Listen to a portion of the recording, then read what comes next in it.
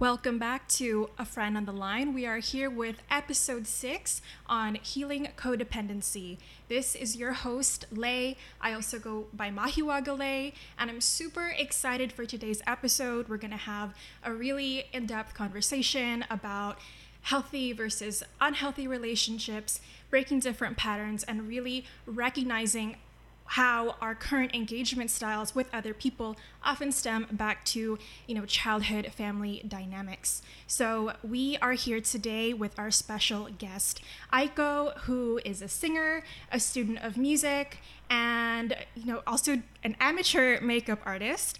We're very lucky to have her here today. And so the sequence of the show is going to be some storytelling with Aiko, and Aiko is going to share some of her personal experiences. And then we're going to break for music at the beginning, and then we're going to really go into everything at the end, and then wrap up with some brief messages from Spirit, and then close out with a song as per usual. So we are going to start out. Aiko, if you want to say hi, and then we can get going with just some info about you, and just really go into your stories for today. Hello, I'm Aiko. Thanks so much for having me. Yeah, so Aiko, tell us a little bit about, I know you have so much to share with us today, but let's maybe go back to the beginning, and just, I know we were talking about childhood experiences with you when we were prepping for the show. Yeah, so I'm the eldest of 5 sisters, and I grew up in a Filipino household. My parents are Filipino, so very traditional, very strict kind of lifestyle, and I think that this family dynamic has a lot to do with my dating life and my romantic experiences.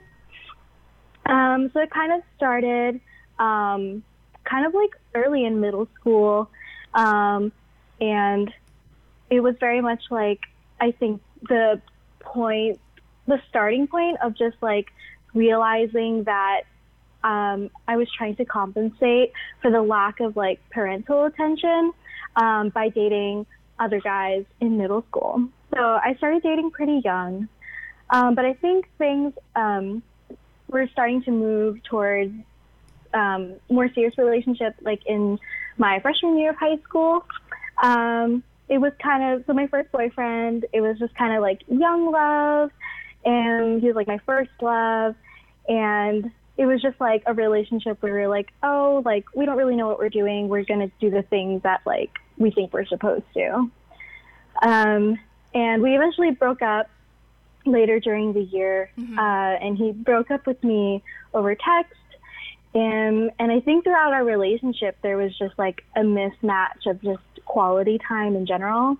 In his breakup text, he mentioned to me that hey, I don't think things are going to work out. I want to do things on my own, play basketball and whatever. Yeah, this is your freshman year relationship, right? Is that what you said? Yes. Yeah, sounds like such a freshman guy thing to say. You want to play more basketball. Yeah, definitely. And just hang out with his friends and stuff. And he said to me at the end of the text message, dating you, it just feels like it's a task. A task that I need to get over with before I can move on and do the things I need to do in my day.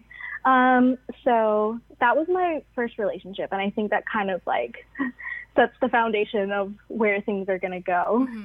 Mm-hmm. My sophomore year, I dated this other guy, and he was super sweet. He was really nice. We were best friends at first. And he was really close to my family, and I was really close to his, and we spent a lot of time with each other. And we had a lot in common, and we ended up breaking up too. And but afterwards, my mom put this idea in my head, and she would always tell me he was a great guy. Why didn't you date guys like him? He was so sweet. He was so close to the family.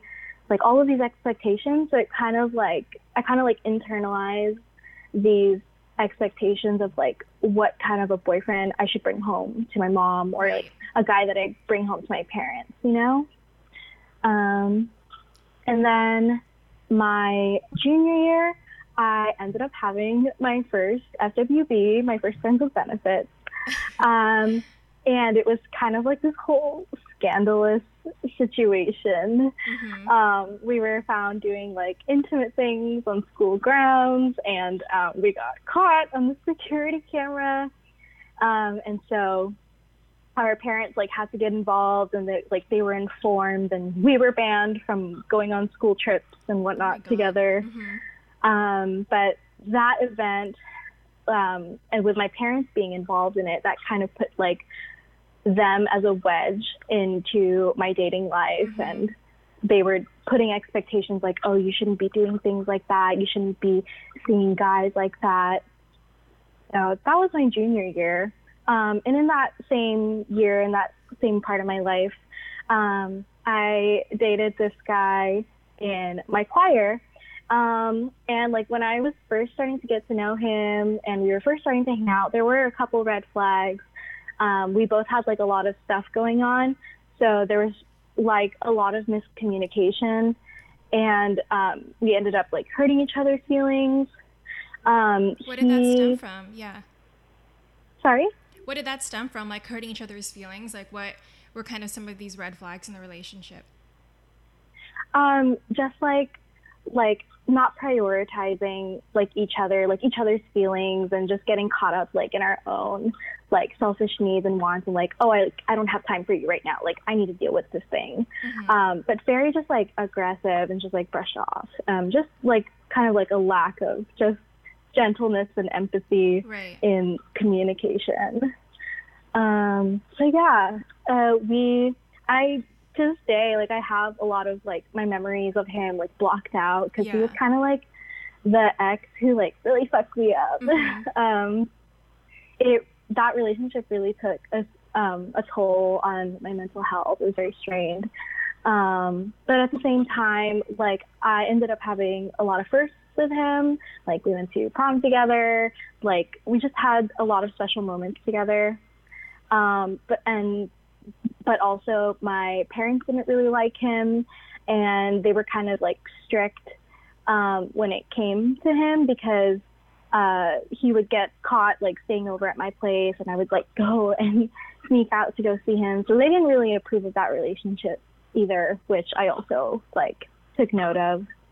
And in that relationship, like towards the end, I just got like red flags from him that he would be like this lack of attention on my end, and it was being directed to other people like on his side. And if I confronted him gently and be like, hey, like what's going on, and he would just be like, oh, like I'm not talking to anyone, like don't worry, like it's fine. And he was actually like seeing like one of my sister's friends, and I found out through my sister. Oh my God. So I kind of knew what was going on behind the scenes, like through her. Yeah, definitely. And every time I would bring it up and confront him, like, hey, like what's going on? This is like making me uncomfortable. He would be like, just like denying it, like, oh, it's nothing, like don't worry, and like what, you're like crazy, like what are you even talking about? So just like these signs of like gaslighting, like like I'm the crazy one, and like warping, like you're just making everything the up, reality, even though you had concrete proof. Yeah. So that definitely like took a toll on me. And when we would see each other, we would only see each other at night, like, and we would hook up like only if we were like under the influence. And yeah, it just ended like on really bad terms. And when after we like officially ended things, I ended up sleeping with somebody else in our choir. And I think that like was the beginning of this trend where I had to be like physically intimate with somebody else to feel like I'm getting over the previous person. Yeah, and which is not like healthy, and it's not a good way to cope, and it's still something that like I feel like I'm working on. But this was definitely like the beginning of that. Yeah, that's amazing that you like picked up on it too. I mean, maybe it took you a little while to notice, but it like you have this whole history laid out of like freshman year, sophomore year, junior year, and then just like how it was this whole roller coaster, and then it just really culminated with this junior year boyfriend, and then just like this pattern of like getting physically intimate with other people. Like, I'm just really proud of you that you like have this whole timeline laid out and that you like have such a clear and coherent view of it. Yeah, I definitely like want to foster like healthy relationships moving forward because I didn't have that growing up. So I thought it would be like good for me to just like be like, okay, like what are the events that have happened in my life, and like what are the things that I can like learn from it, and like what are the things that I can change to be better, and so I don't have to go through all of this again. So I feel like, yeah, I've gone over it a lot and I've got it pretty down. So yeah. Yeah, and then after high school, I think after that guy in choir that you just mentioned, I think that was when you started seeing this guy from like the city. Oh, this was still high school, right? This next person? Yeah. So like around like the end of my senior year and like post high school grad, I got into a relationship with somebody else. He and I, he was like on a completely different life path on me. And I went to college, like in the States, and he was going into the Army. And so we were doing long distance, and we broke up eventually because he was just really controlling, and I had to like ask for his permission to like do things, to go out, to like see people, which is not really healthy either. For example, like I wanted to go to a sorority event and just kind of like see it as an opportunity to like reach out and like make friends and just kind of like get to know people in college as one does. And I had to like ask him for permission, and he was like super hesitant about that, and was just like, oh, like I'm really uncomfortable with that because like there's this stereotype that like sorority girls hook up with a lot of people, and like I'm scared that you're like gonna do something with them. So yeah, I just like didn't like having that like no sense of like freedom like in my life. Sucks. And it was like you're just starting your college experience, and like you wanted to do all these things, and like to join a sorority wouldn't even let you do that, as if it's you know for him to give you that permission. Sorry. Yeah, and like I feel like college is supposed to be that like you know, new experiences. So yeah, I think just because of like that, like I knew I didn't want that in a relationship. So we ended up parting ways, and kind of like in the midst of that, my most recent ex-boyfriend was pursuing me during that time, and he was constantly telling me like, oh, like I'm interested in you, I think you're so beautiful, but you have a boyfriend, so like blah blah blah, but I'm still here. And I told myself that before going into that relationship, I was going to take time.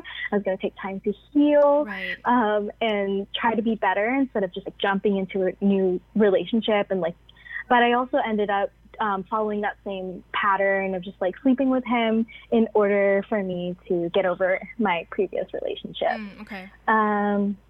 Yeah, so we ended up dating for about 3 years, and he ended up cheating on me, which is why we broke up. And there were definitely like red flags and like signs that he was going to cheat on me.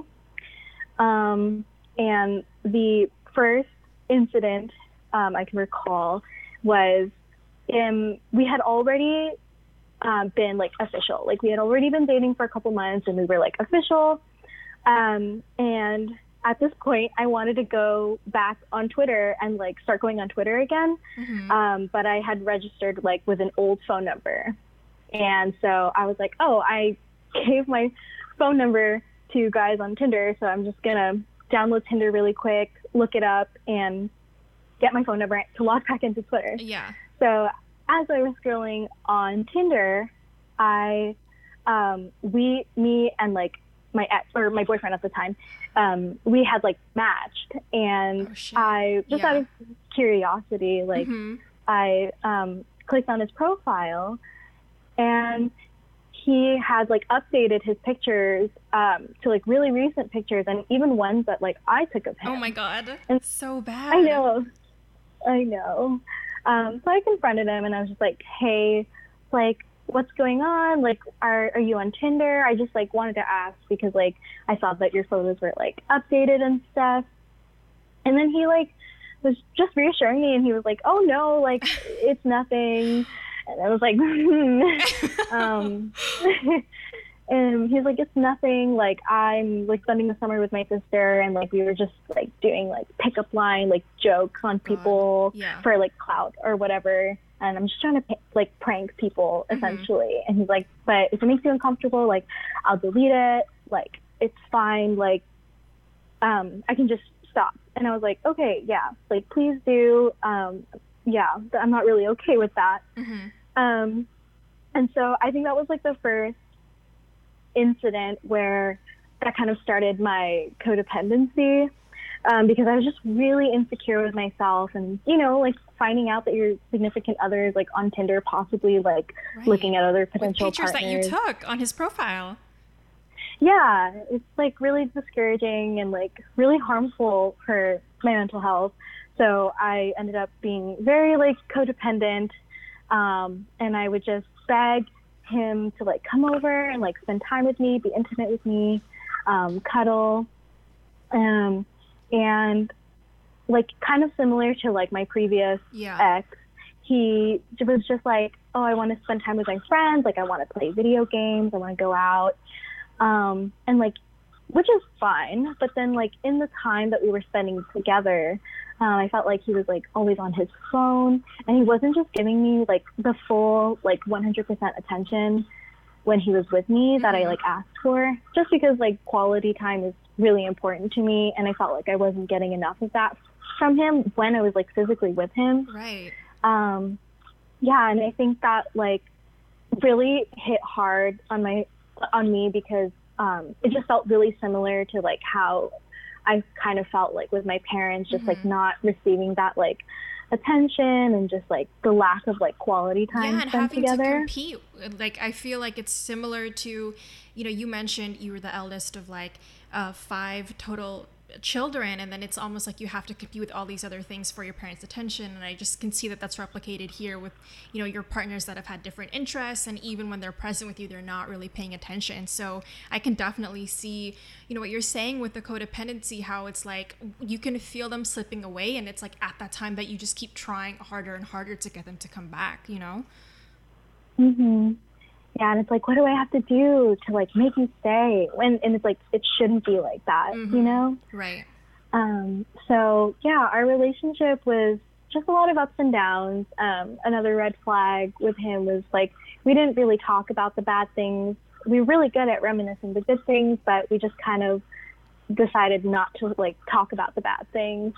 And one of the issues that I had with him was that like, he would tell me that he didn't really like want to post me on social media, or just like make it really like clear and explicit that like we were in a relationship, to a point where I didn't really feel like I was his girlfriend anymore. And there was this one time when he like went to the club with his friends without telling me, and like I had his location, and I was just like freaking out because I was like, what do I do? Like, so I like called him, and I was just like, hey, like, are you at the club right now? And and he was like, yeah, like, what, like, is everything okay? Like, what's up? And I was like, oh, like, I thought you would, like, I just wanted to know, like, you know, I just like felt kind of weird that you would just go without like letting me know. And he immediately was just like, why are you, like, what? Like, are you trying to keep tabs on me? Like, are you, like, do you want me to leave? Like, I don't want to feel like I'm being, like, controlled by you. Yeah. And I was just like, no, like, it's not really about that. You just wanted to know. Like, I just want you to communicate with me. And it's like, oh, I just want to know, like, fine if you go to the club. But it just kind of like turned around like really quickly, and it was just like suddenly like my fault. Like I'm the controlling one. You're the controlling one because I didn't tell you that I was going to go to the club with my friends. Yes, exactly. Yeah. So that was like another incident that I had with him. And another example of just like me not feeling like I was his girlfriend anymore. We went to Vegas together, and there was like one of the nights where he just wanted to keep on gambling. And it was like 2 a.m. and we had been drinking all day, and I was super tired, and I just wanted to go back to our Airbnb. And I told him that, and he was like, oh, well, I want to keep gambling. You can go home by yourself, or you can go back to the Airbnb.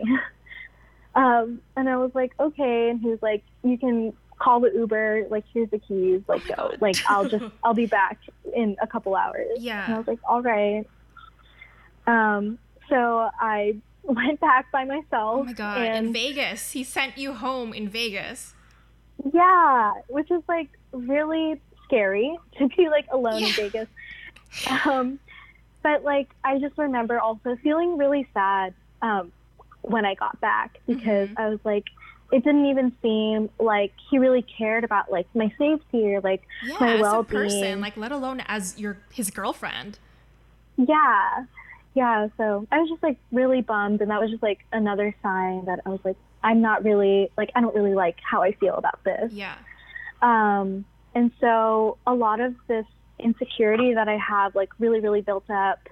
And there was like a point, like there was like a phase where I had with him where I would just constantly like check his phone because I was so insecure, and I just like felt like he was doing something behind my back. And I stopped doing that for like 4 or 5 months because I just wanted to have like complete and utter faith and like trust in him. And I was like telling myself, like, get over it. Like, you're the one that's being paranoid. Like, you're the one that's being crazy. Stop checking his phone. But one night he was spending the night at my place, and I just had this like gut instinct to go through his phone. And so I did, and I was searching in like less obvious places. I went through his browser history, and I like found searches which were really strange, and it was just like how to get laid in Vegas, or like how to get like whatever you want from a girl on Tinder. And I was like, what? Like Tinder? Like these are so strange. So I like in the browser I typed in Tinder.com, and the banner popped up, and it was like, you already have this app downloaded. Do you want to open it? And I was like, oh my God, no. And so I clicked it, and it opened up the app, and I went to go look at his profile, and it said that he had a Tinder Gold account. Like, yeah. I can't. Like he paid like money to hide his account, because when you have a Tinder Gold account, like you can choose to set the option to like be hidden from the stack, so that like you can only match with people that like you've swiped right on, so that like I guess to like prevent other people that like we mutually knew from seeing him on Tinder, so that could prevent them from telling me and having me find out. Which is like, he knew what he was doing, and it was all very planned, and it was all like it was just so planned out, and like he knew what he was doing. And so I woke him up, and I was just like, hey, are you talking to other girls? And he was just like waking up, and he was like, no, like, no, what are you talking about? Like, I'm not. And I was like, listen, are you on Tinder? And he was like, no, like, what are you talking about? Like, no, I'm not. And I was like, stop, like, just please stop. Like, I went through your phone, I looked at your Tinder, and like scrolling all the way down to the messages from the beginning of it, he had been doing this for 5 months at that moment. So he had been doing that whole all time of that you said like you were trying not to check, or you hadn't found anything, right? But you still had that feeling, didn't you? Yeah. So it was just like my trust had just completely shattered, and just like all of that like work that I tried to like build myself up and like having trust in him just all gone in that moment. So we ended up breaking up. We didn't talk for a few days, and then we came back together, and I was just like, look, like, this is not going to work out. Like, we need to end things. So we broke up, but even immediately, like, in that conversation, he was like, I'm sorry. Like, I still want to be friends with you. Oh God, I still want to be a part of your life. I know, it's so frustrating. And he was like, yeah, like, you're so important to me. And I just like, I still want to be involved in your life and be friends with you, which is like really difficult to do. Yeah, like if you're in the position that you're entitled to that after what you did. Like, like maybe you want to be in my life, but I don't know if I want to be in yours. Yeah. So I was very distraught, and it was of all of the relationships I've had, it was definitely the most serious and like the longest. I had a hard time like recovering and just like healing. So I ended up falling back into my pattern of like sleeping with other people to get over him. Yeah. And I just remember my reasoning, like, oh, like, I can go sleep with this guy because I can, and because I think it's going to be empowering, like me taking over like my body and like my choices and whatever. Yeah. But it didn't. It didn't empower me. It didn't do anything positive for me. It didn't give me any sense of like freedom or free will. It just ended up being really harmful again, and I ended up getting into like complicated situationships, if you will.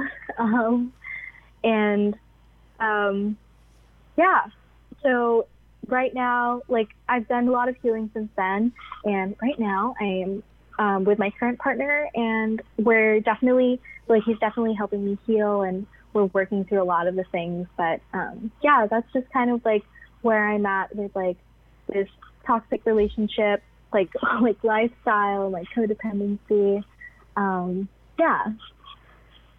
Oh my God, that was a lot. And just thank you for sharing. And I'm so glad that you're healing and that you're in a space where you can like look back at all of the stuff that's happened to you and the things that you've done. And not only that, but like share that with other people. And like, I'm really hopeful that people listening now can like take something away from this or like relate to it, and recognize different things that maybe we've experienced or observed in other people's relationships, if not our own. And yeah, we have so much to talk about because we're gonna break down all of this after we take a quick commercial, or not commercial. I don't know who I think I am. I think I'm sponsored or something, but it's a music break. So I'm gonna play the music in like a second.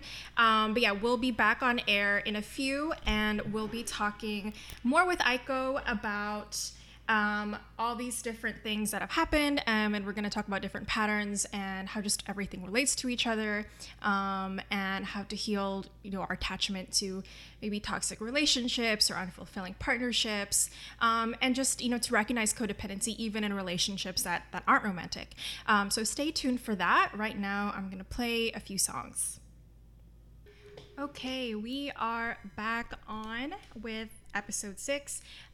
Thank you for those of you tuning in live. Aiko, are you there? Hello, yes, I'm okay, here. Perfect. So just to recap what we covered in the first segment of this episode, Aiko did us all such a great honor by sharing so many of her personal experiences.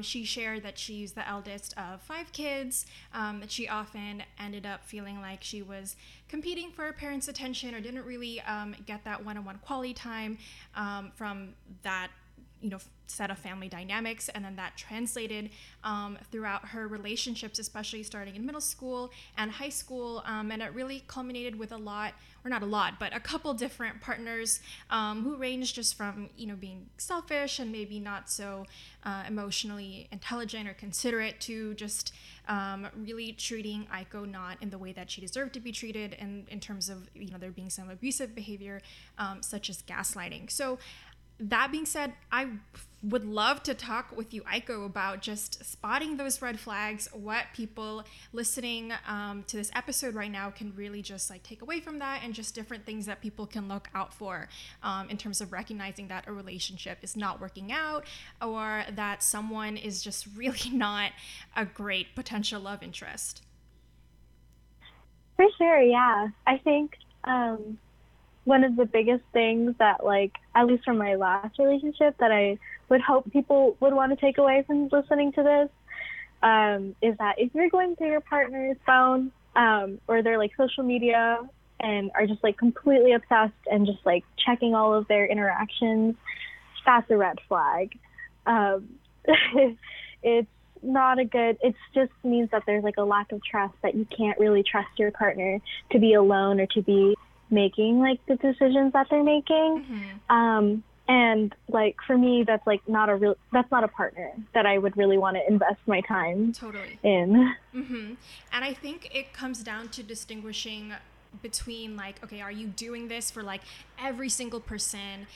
Is it just suspicion to the point where it's obvious that it's like a you problem, and maybe there's different experiences from the past that you kind of project onto numerous partners, no matter how trustworthy they show themselves to be? Or is it really like you have that feeling, you've noticed different things, and you're just kind of looking to confirm your suspicions? Because a lot of the time, you know, and we saw this in Aiko's stories where, you know, her partner had lied about like having Tinder and tried to be like, oh, it was just a joke, we were playing a prank, I'm not using that for real. Like, there are those things when it's like, okay, there's some pretty clear signs, and if you're just looking for further confirmation, I mean, it's really just at the end of the day, you're gonna have to make that choice of like, okay, I know enough and it's time for me to just cut my losses and just keep moving on.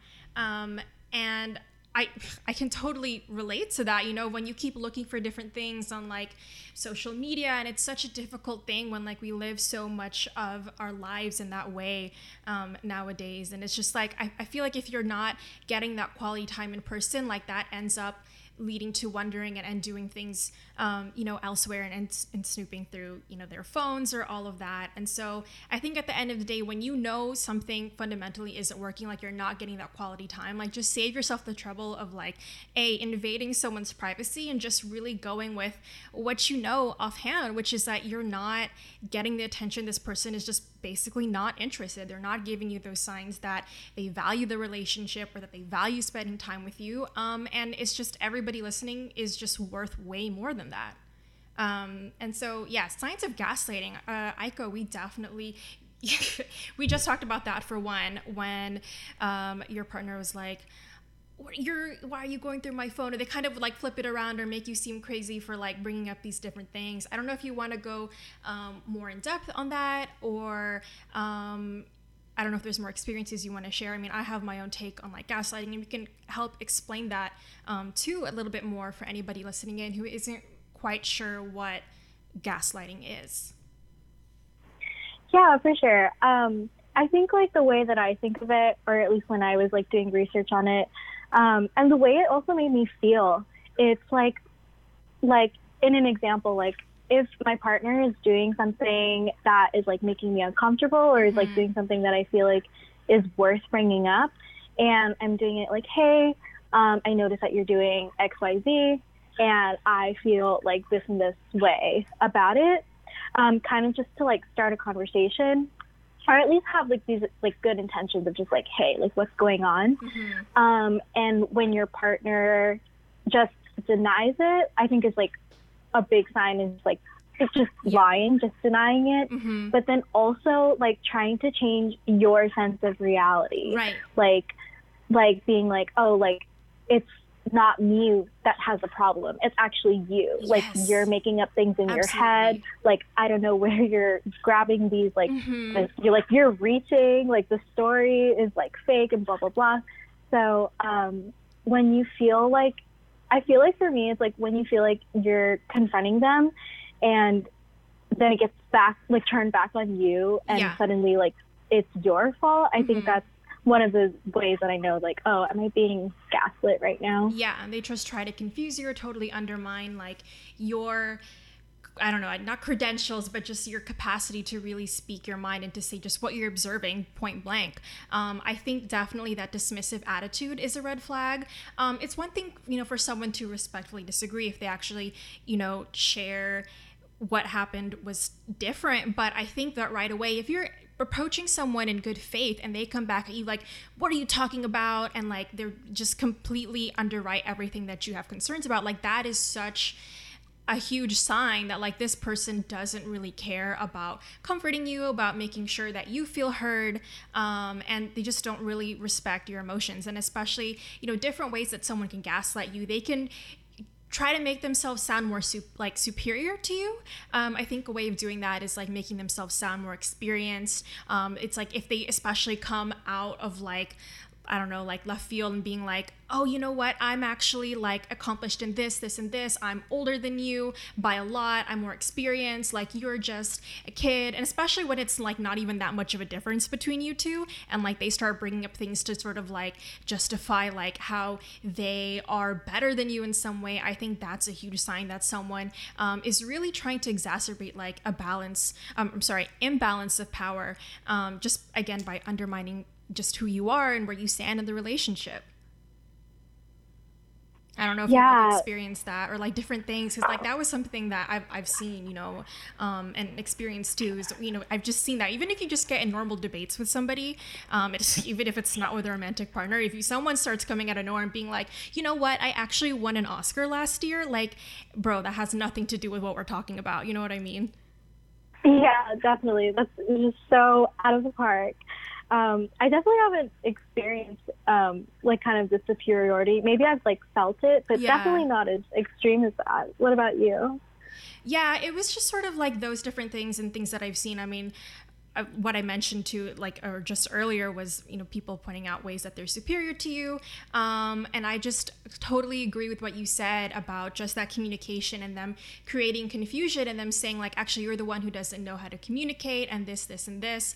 And I think if someone focuses more on pointing out how you're wrong rather than like adequately giving time to finding a resolution or a compromise between the both of you, and especially if they don't own up to them being wrong, like that is huge. I think if someone, in general, let alone if, they're romantically involved with you or not, if they own up to their being wrong, like that's a show of, again, good faith and that they're just honoring where they stand with you and just being respectful. And if they don't, or they spend like little to no time, like addressing, the ways that they disrespected you, like that's just, it says a lot, Yeah, definitely. I think that that kind of like attitude is kind of like pushing this agenda of just like, I'm a good person. I want to be seen as a good person. And you're calling me out on my actions that make me look like a bad person. And I don't want to accept that. They care more about how they look rather than actually being a good person and treating you right. Yeah, like I don't want to bother like putting in the work to having to try to be. Oh, are you still there, Aiko? Oh, I don't know if Aiko is still... Maybe Aiko got muted. Let me check in with her really quick. I mean, I'm gonna... I could keep talking until she comes back. But yeah, so, okay, I'm talking to Aiko right now. I'm just gonna ride this one out instead of like pretending that we're not having phone issues. Okay, so I'm gonna call Aiko again super quickly.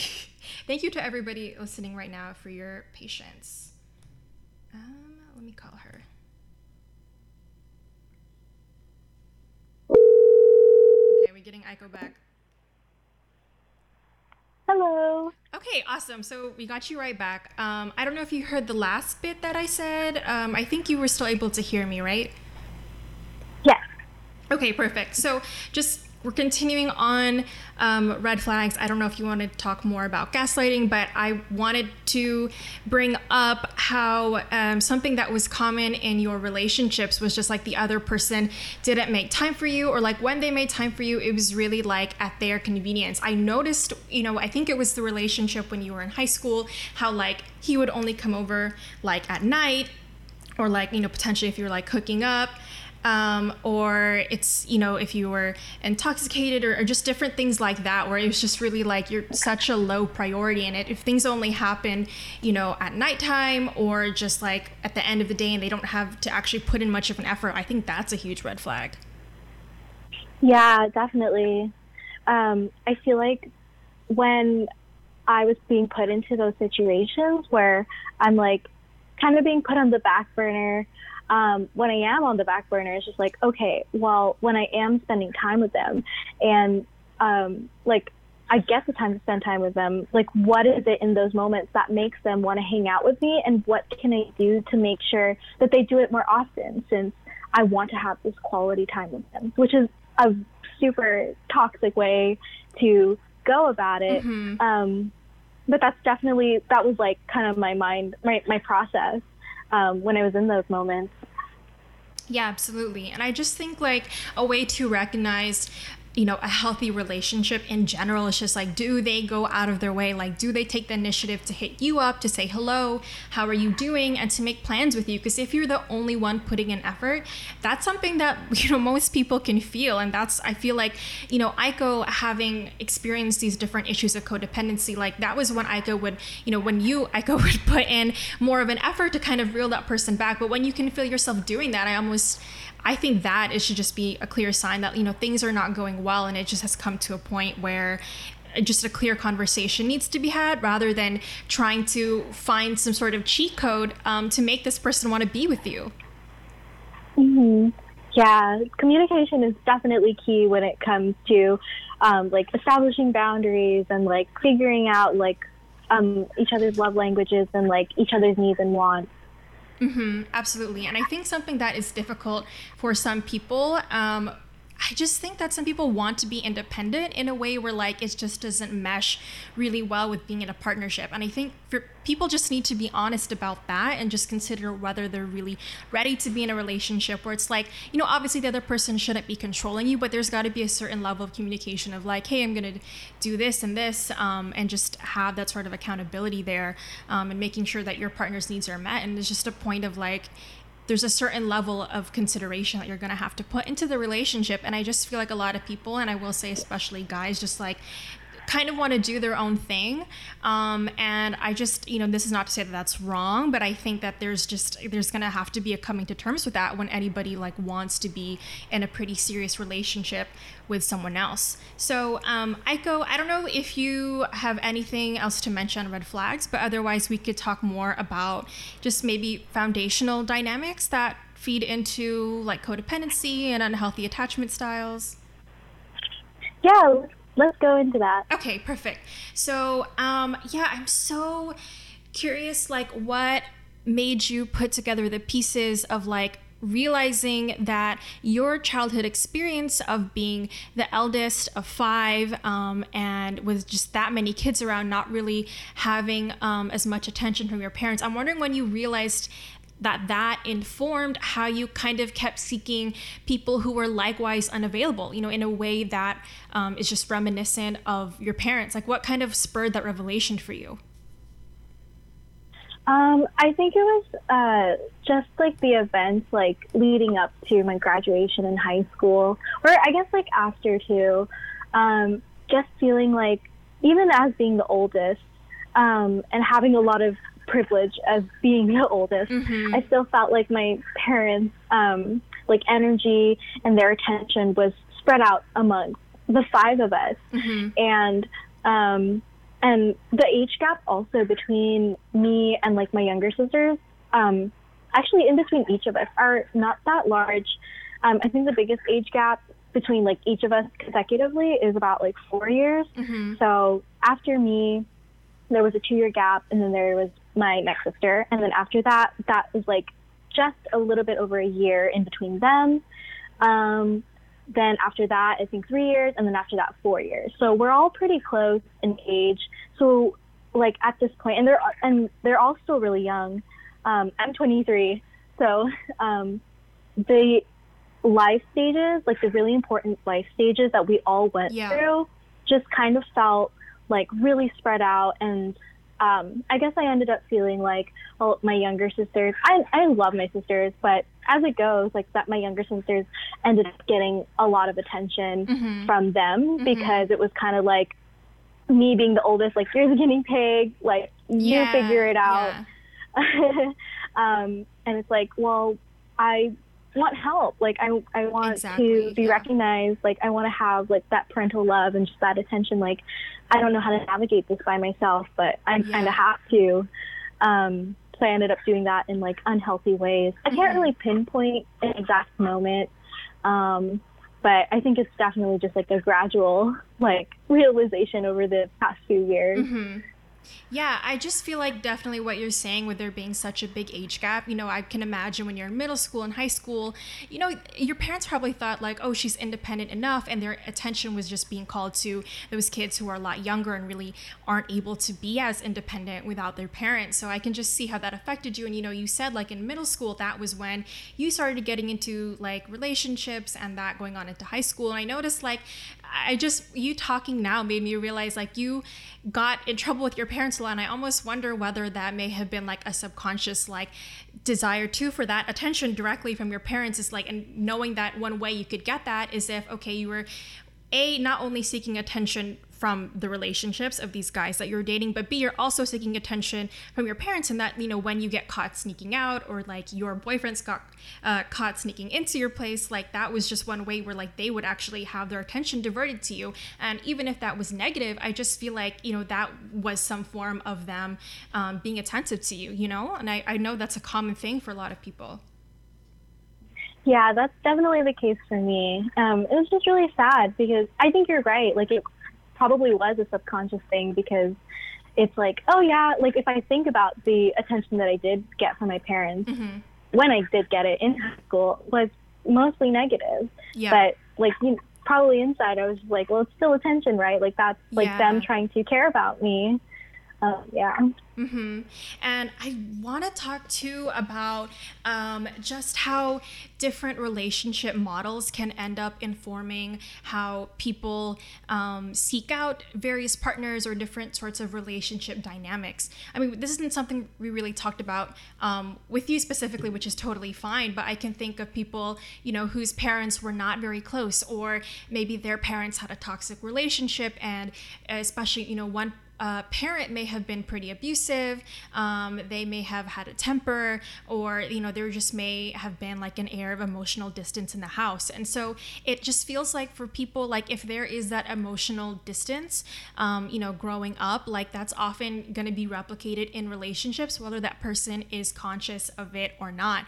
I have witnessed like, you know, people who maybe have parent issues where like their parent has like a huge temper. Like I have noticed that some people with that kind of background tend to gravitate towards relationships where there is a lot of fighting, because some people learn to fight almost as a love language. Like that is the only way of bonding and interaction that they're used to. And I think that there is something really frightening about breaking that in some way, because even though it can be really, you know, scary in its own way, like being in those relationships that are so reminiscent of conflict at home, like to seek out something safe, that is actually terrifying too, because that would just call for you to renounce everything that you've known. Same thing with like emotional distance, you know, where it becomes again like frightening and just really challenging to be open to I guess love interest, or maybe even friends. You know, we can talk about platonic relationships too, where someone is actually really emotionally honest, open, available. And if you're just not used to doing that, or you're suspicious of that, I mean, that's going to be really tough to accept those kinds of healthy relationships. The one thing I wanted to say too, just I guess people being avoidant. I guess it's what I said of being afraid of situations where, real love is possible or available. And so I think for a lot of people, there's an opportunity to really recognize what their parents' relationship was like, or maybe if it's not your parents, like your caregivers, or just whatever different relationships in general that you witnessed growing up, and just seeing how that informs like how you pursue different people, or maybe run away from different people, and just figuring out like how can you actually engage with partnerships or friendships or whatever that are actually fulfilling for you. Aiko, I don't know if you want to add to any of that. I know I just kind of like talked a lot about parental dynamics. No, yeah. I definitely see that within my own like friendships too, and like their experiences that like our parents essentially, or whoever's taking care of us, that is like our first example of like unconditional love. And when we don't receive that and we are given like a different example instead, yeah, I definitely agree. Like we go and seek things that are similar because that's what is most like familiar and most comforting to us. So yeah, I definitely resonate with that and have seen that a lot too. Mm-hmm. And I think I want to mention too, for people who maybe if they don't gravitate towards like abusive partners and maybe they end up emulating and repeating those kinds of abusive behaviors, I think I would hope that, you know, anybody listening to whom this applies, that you just kind of recognize who are you imitating, just sort of like what behaviors are you replicating, because again, if you were brought up with a person who expressed their emotions by yelling or by being controlling, it just becomes easy for you maybe to absorb those different things and to end up just voicing that person when you feel upset and frustrated. And they're just kind of needs to be the opportunity to I guess rewire that and just recognize when you need to actually express your emotions in a healthy way rather than adopting the behaviors of a parent or just somebody who raised you or who was around you, and who did that just by sort of, I don't want to use the word toxic because sometimes that's like overused, but you know, just people who are at the very least like verbally and emotionally abusive. So I guess coming off of that, like I think, Aiko, we should talk about how to move beyond that. And I think one way of moving on from the past, I mean, it can just feel so challenging. Like, how do I move on from this thing? Like, how do I not feel stuck? How do I not replicate these situations? I think the most important thing is to accept that you can't change your past. And I know, Aiko, you've gone through this whole process of trying to, you know, understand your parents and where they came from. I don't know if you want to go into that right now in a little more detail. Yeah, definitely. I'm definitely like this whole concept of just like trying to rewire and like change your thinking and essentially like breaking the cycle. I think the reason why I'm dealing with the issues that I have now is because of like unresolved issues that my parents had when they were dealing with their parents. Mm-hmm. So it's kind of like this generational gap and also this generational cycle of just like unresolved issues and like patterns of behavior. And like, yeah, I agree. Like the first way to take a step, like the first step you have to take to moving towards that is like recognizing that within yourself. And then, yeah, I'm just thinking like, okay, like what can I do better? And like, how can I change that so I can break the cycle so that I can, if like the people in my circle, get influenced by that, you know? Mm-hmm. And I think it can also feel like a lot of pressure once you view it like that through a lens of intergenerational trauma. And I think the first thing to do to not feel overwhelmed by that is to like take a deep breath and recognize that what you're doing first and foremost is for you, and kind of accepting that you can't heal your parents, you can't change your parents, you know, especially if they're still engaging in maybe some harmful dynamics or behaviors.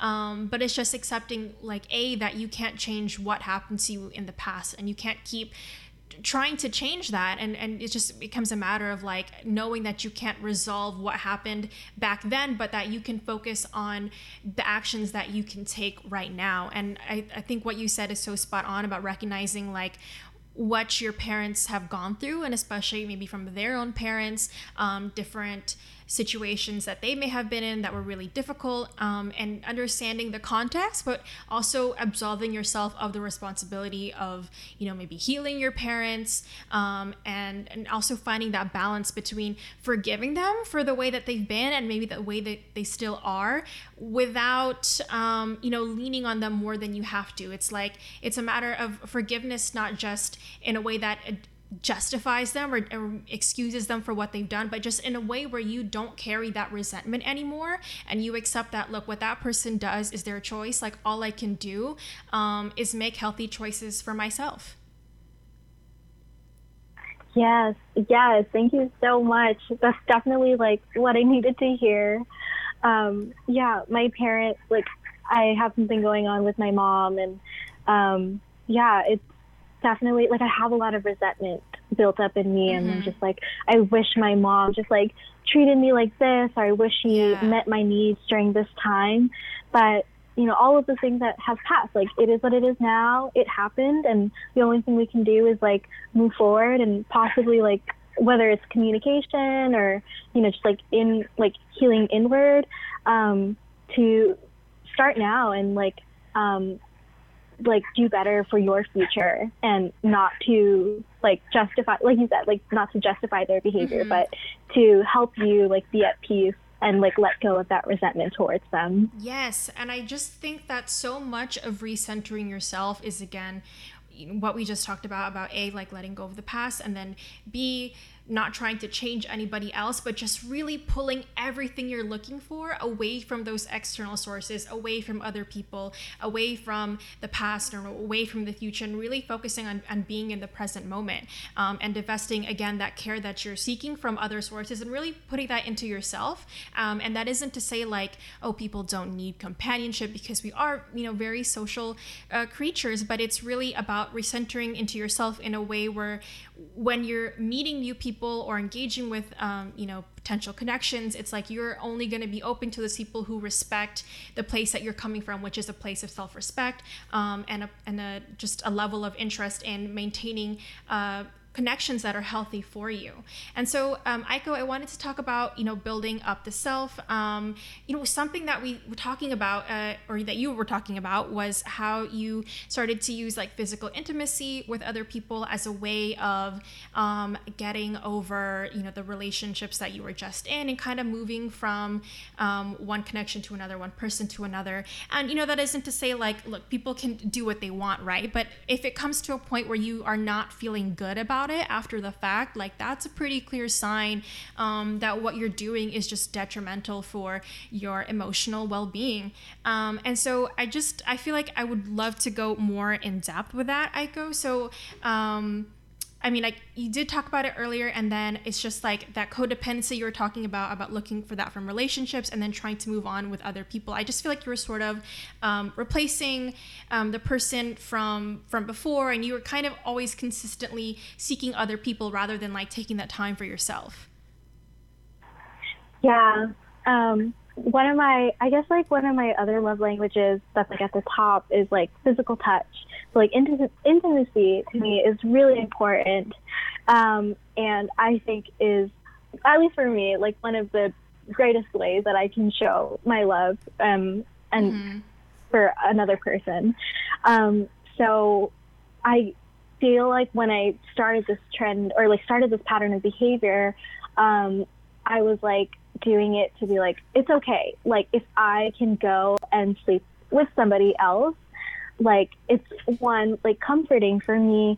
And like this idea of just like, oh, like I don't need them to like feel comforted or like get pleasure like in my own body. So, but at the same time, I knew it wasn't a good thing for me, because to me, like sleeping with somebody, like that's like really high level of intimacy for me. And kind of just like jumping straight into it. Just like diving into deep water. Like it's just so, like it can be so intimidating, and like it's just kind of like this numbing process of just like trying to forget about the past, and just focusing on like what feels good instead of like essentially like moment, massaging out like beyond that, right? Like so, what needs to be addressed. Oh, sorry. Go ahead. Oh, no, it's just like massaging out like what needs to actually be addressed instead of seeking pleasure. That's all. And what I'm noticing is just like when you keep seeking those connections with other people, whether that's like being serially monogamous or jumping from one physical situation to another, I just can see that that probably stems from this feeling like your own energy and your own company isn't enough. And again, what we talked about earlier of the importance of recentering and regrounding yourself is knowing that you have more than enough energy and love to keep yourself going, and to really keep yourself company in the meantime, even if you're in between relationships, even if you're healing from a breakup. It's really like, again, like pulling yourself back together, and especially pulling your energy back from these different people that you've been involved with. And so a spiritual phenomenon that I wanted to go into for people that may not be aware of it, it's called energetic cords of attachment.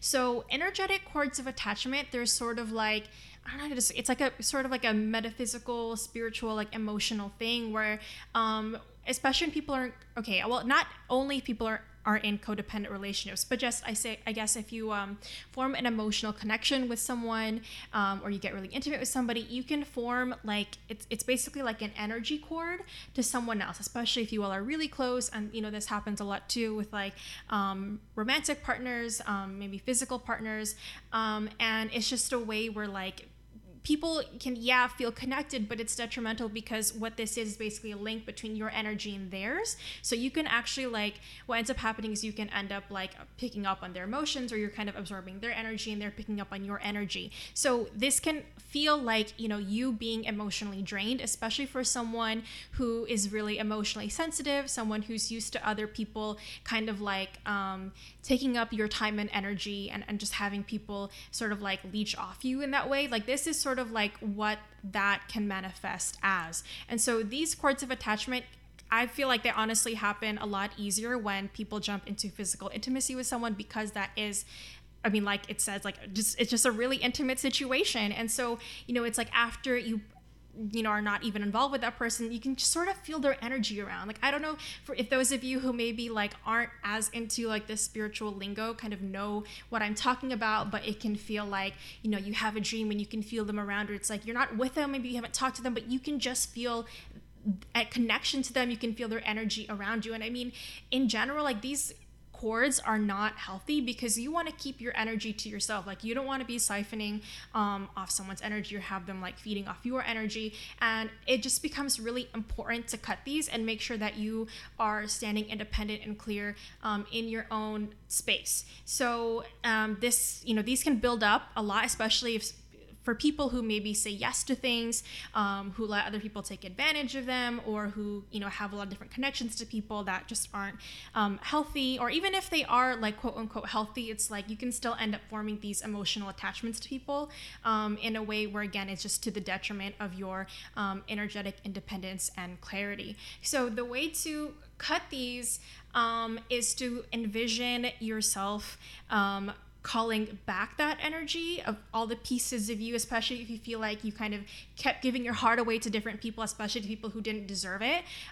Definitely just like envision all of that coming back to you, and then envision yourself releasing all of the energy from different people that you've picked up, and just kind of releasing all those things, releasing all the attachments that you have, release the desire to look at these people and to be connected to them, even if, you're not really active in real life, or, especially if they haven't treated you well, or just have been MIA. Really learn to let those things go. And then once you've called back your energy, and then you've sent their energy back, you can just envision like cutting all of these cords and just releasing everything, and having those connections cut, so that you will just feel a lot lighter, I feel like. Because, for people who are who tend to get caught up in codependency, or who again tend to be kind of like yes people, and you don't know how to say no or set boundaries, you're definitely going to feel a difference once you make that mental, emotional, spiritual commitment to setting those boundaries again, and releasing your energy from other people. Does that, Aiko, I think I may have talked about this with you, but does that kind of make sense? Like, I know you are probably not as familiar with this too, so if you have questions for me, like, you're absolutely welcome to voice them, especially because people listening may not really like understand what I'm talking about as well, but maybe you can kind of like relate to the different, I guess, like symptoms that I was talking about in terms of recognizing when you have these cords to other people. No, yeah, that totally makes sense. I'm wondering if like cutting these cords is also like a form of closure, or like seeking like a form of closure to like cut that. Like, would that like include maybe like confronting that person, or just like it's something you have to kind of come to terms with yourself. Yeah, it's definitely something that you can do on your own. I think you brought up some good stuff that I want to mention, because when you talk about closure and that coming after a breakup, a lot of the times that's why breakups can feel so painful, is because oftentimes there is an uncording, especially if one person walks away from the relationship, and like you can almost feel like there's a cut between you and them. It's something that you can feel emotionally, not just for them walking out of your life, but it's almost like you can feel like their energy is gone and you just don't have that connection anymore. Well, that's because you have that energetic cord of attachment to them. And another thing that I want to mention too is, like, when you cut these cords, talking about closure, right? You have to be sure that you don't want them to come back in your life. Because sometimes, even if you haven't talked to them a long time, but you decide to cut these cords, like, they can feel it, and then they may end up like hitting you up randomly. Why? Okay, yeah. So I want to mention, with that thing where it's like, as soon as you move on, like some dude from the past is like starts hitting you up, and it's like they have a radar for it. Well, this is also why, because like people do have radars because they have that emotional connection to you. Once they kind of feel that dissipating, some people, if they're used to like having those cords or they want to keep connected to you, they'll try to keep hold of it, even if you haven't been connected in real life. Like, I've had this happen where I've like cut cords with somebody, and then like the next day, like I will get a text. This has happened even from someone I hadn't spoken to like in months, and like they will just like ask how I'm doing. And that's a good sign that it's worked, that you cut the cords, but it's also that test, right? Like, are you ready to let this go? I mean, this person's coming back, but like, is anything going to be different if you say yes, if you want to reconnect with them? And the point of cutting the cords is to be sure that you didn't want to connect because it just wasn't working out for you. I thought that was super important to mention, because there's different ways that like uncording can feel like, and like what might happen afterwards. Have you ever experienced that, Aiko, or did you have questions about like what I just said? No, yeah, I've definitely like had that exact same situation where it's just like, okay, like I'm done talking to this person, it's over, and then they hit me up out of the blue and they're like, hey, can we talk? And I just wanted to say that like I had a great time with you and blah blah blah. And I'm like, oh my god, like they're like, do you want to come over and just like get coffee or something? And I'm like, no, like I just did this for myself. So that's crazy that we're still like attached to people, and that like even if you're not physically close to each other, that that energy between you is still there. And that like deciding to cut it off can impact the other side. Yeah, and I want to go into what you mentioned earlier about love languages that are really important to you. I think that is one positive thing that you took out of these relationships, is recognizing that your love languages are, you said, physical touch and definitely quality time. And I think it's really important to recognize what different ways make you feel loved, and I think also ways that make your friends, your family, and like your partners feel loved, because people are just not gonna have that same thing that like makes them feel really good. Like for me, my love language is like acts of service. So if I go out of my way to like help you with something practical, especially, or you help me, like you teach me something, or like you give me a helping hand, like that means the world to me. Versus like gift giving, for me, like that isn't something like that, actually stresses me out sometimes. So Aiko, I don't know if you want to share like how you kind of started learning about this, or what kind of spurred you to realize like what made the difference for you in terms of feeling loved. Yeah, I learned about love languages in college, and like I took that quiz on 5lovelanguages.com. And I also learned that like other than like the order of what your love languages appear, is also like the way that you express your love languages to loved ones, because the way that you might express it may not be the way that they want to receive it too. And I see that a lot. Like I've seen that in like my previous relationships, like, oh, like my partner really appreciates like words of affirmation, and I might be giving them like acts of service, but it's like that's not how they feel loved. I actually see it a lot too with my parents. My mom is actually quite the gift giver. I think that's one of her top love languages. So she'll just like go out and like buy me a dress, or like buy me things that, or like snacks that she thinks that I like. But yeah, like we mentioned, like my love language is like quality time and just like spending time and just like being close and just like spending time with each other. So when I receive these gifts, I'm like, I didn't ask for this, or I'm like, huh? And then at the same time, I'm not really good at gift giving either. So when it comes to like holidays or like things where presents are a thing, I'm always scrambling, and I'm like, Same. But I think they're all definitely, each of the love languages, I think are, I like to see them as skills, because everyone has different love languages. And I think it's something that we can like constantly be working on and constantly be building, so that you can get better at doing one over the other. And because also I realize that love languages change over time, just like with what you prioritize and like where you are in life. So those are like a lot of like the bigger things of love languages that I've taken away. Yeah, so I think, as you were talking about, like recognizing those needs are really important, and kind of just finding a way to communicate them with other people so that we know where each of us is coming from, because we're not always going to have the same styles of relationships or of getting our needs met.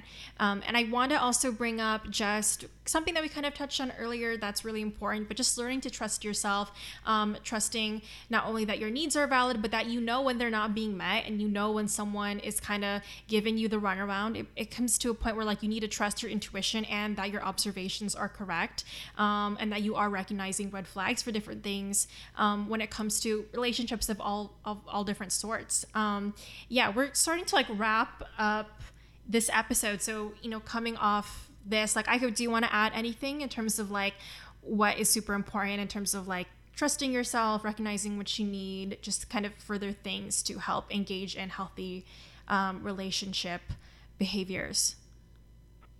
Yeah, it's definitely something that I'm still working on today.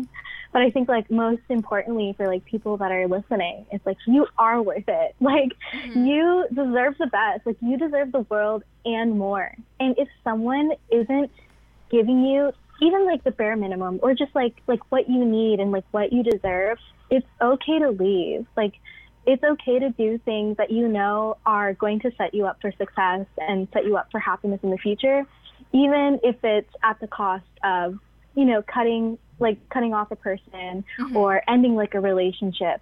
Because at the end of the day, a relationship is a partnership. But that also means like it should be benefiting yourself as well. And if it's not, then it's not something that you need to be putting your energy or time like invested into.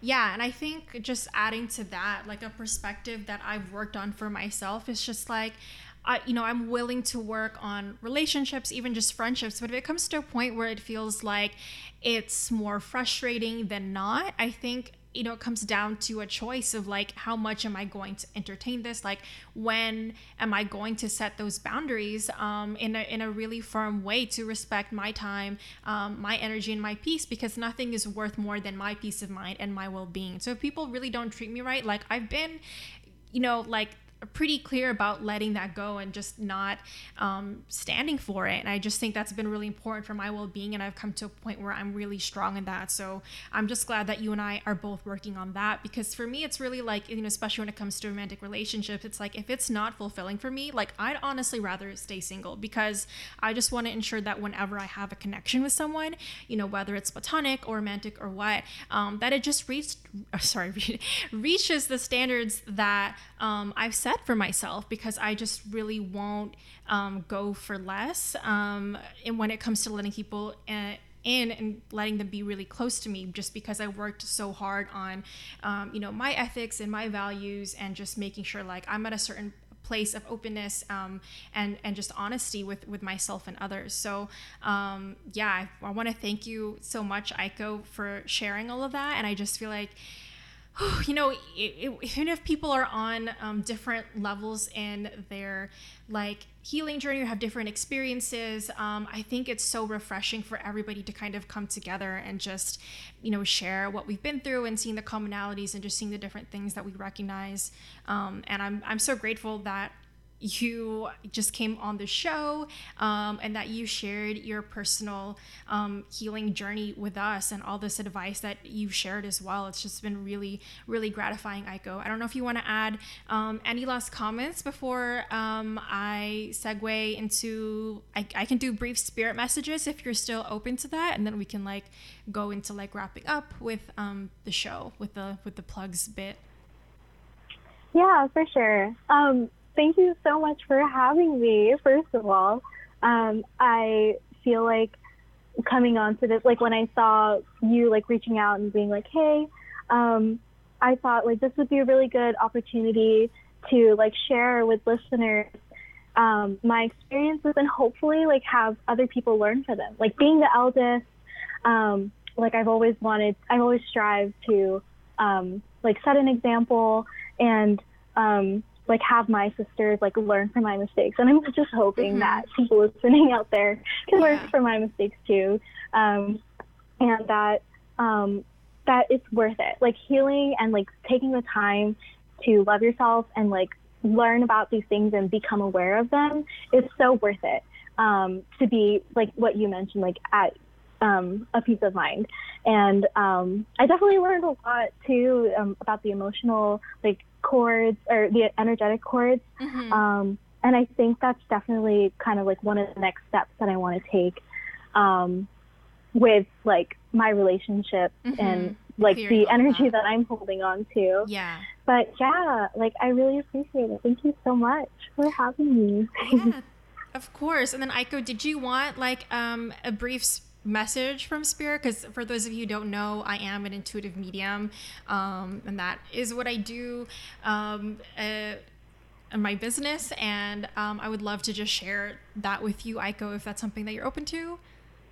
Yeah, I'm definitely down. Okay, cool. So yeah, I've already started seeing stuff just a little bit earlier, but what they're showing me, like I see a unicorn, but it especially looks like a plushie, and I feel like this unicorn represents like something strong about your energy, and there's that purity of heart, purity of spirit, and really good intentions. I just feel like there's no malice in you, in your heart. I don't feel like there's any really strong, I mean, I know you said you have some resentment, right? But there's nothing really like powerful in you in terms of like overriding that sense of optimism that you have, and just that willingness to look on the bright side and to have a chipper attitude about things, and just again looking at the positive.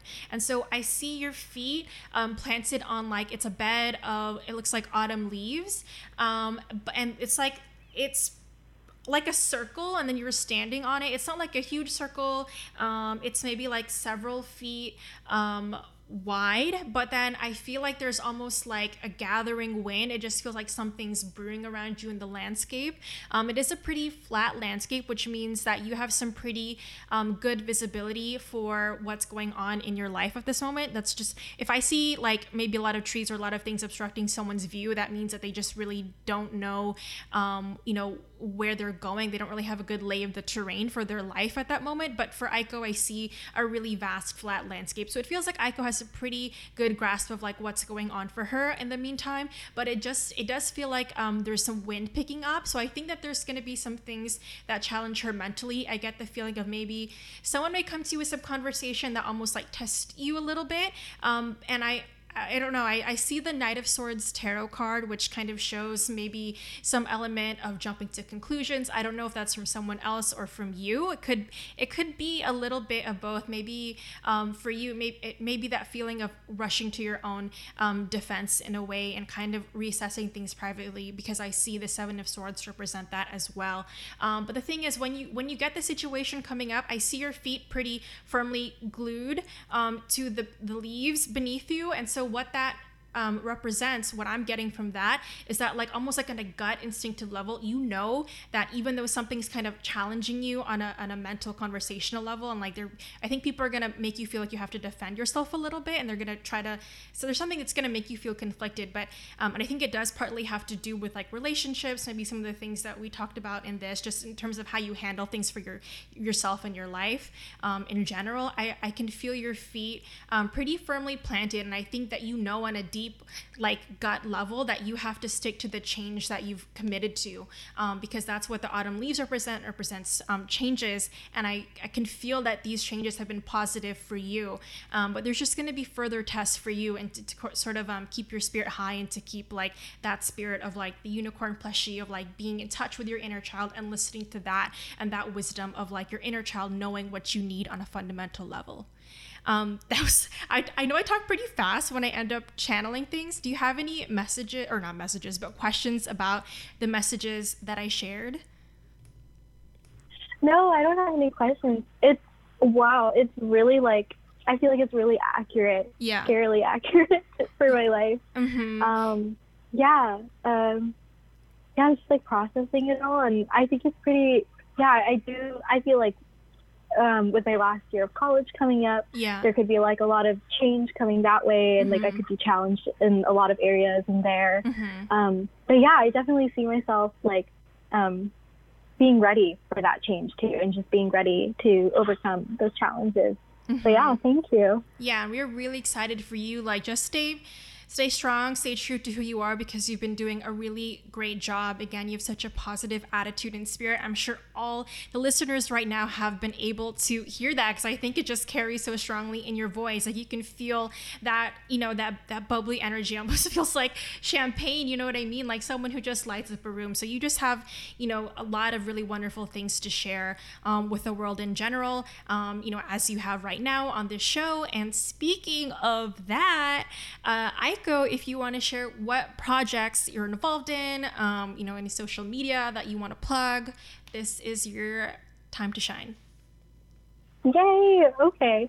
So I'm currently a music student studying at UCSB. I'm studying vocal performance. I love singing, that's what I do, and I'm trying to be a lot better about posting my craft on social media, and one of those places will hopefully be YouTube.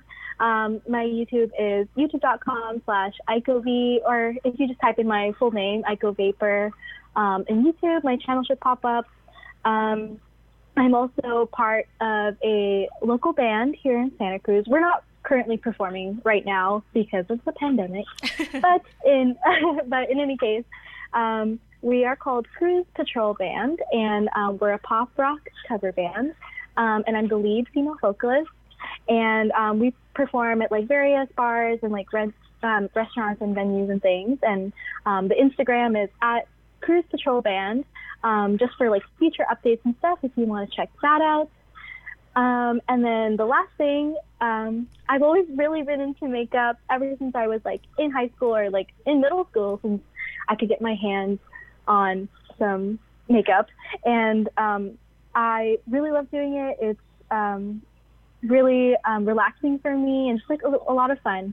So I've been posting a lot of the looks that I've been doing on Instagram, and it's at Kawaii Cosmetics. It's KAWAIKOOOSMETICS. So it's really long, but yeah, like I post a lot of my looks on there, and I'm super excited about that because it's just like a fun way I can express myself.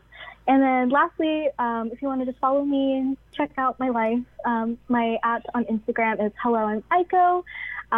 It's Hello I'm Aiko with 3 O's at the end. Yeah, so that's all my social media stuff. Follow me if you'd like, and yeah. Perfect. Thank you so much for sharing, Aiko. For those of you who might be new to the show or don't know who I am, my username is Mahiwaga Lay on pretty much everything. Mahiwaga means magical in Tagalog, and that's spelled Mahiwaga. You can find me on Instagram. You can find me on YouTube. I started making videos. And you can also find a friend on the line on Instagram as well. It's just a friend on the line, pretty easy to find. And we want to thank you again to all of you listening live, to those of you who may listen after I upload this as a podcast. If any of you have requests for, you know, what to cover in a future episode or different content that you want to see, definitely let me know. I'm super open to suggestions and more questions. And yeah, it's just been a huge privilege to talk about this with all of you, and I hope everybody was able to, maybe take a little bit away from it. So Aiko, thank you again so much for being here, for sharing your time, your energy, your stories. It was just so great to have you as a guest. And so now that the episode is coming to a close, we are just going to finish up with a short song to send you all off into the night. Thank you again, and stay tuned for the next episode.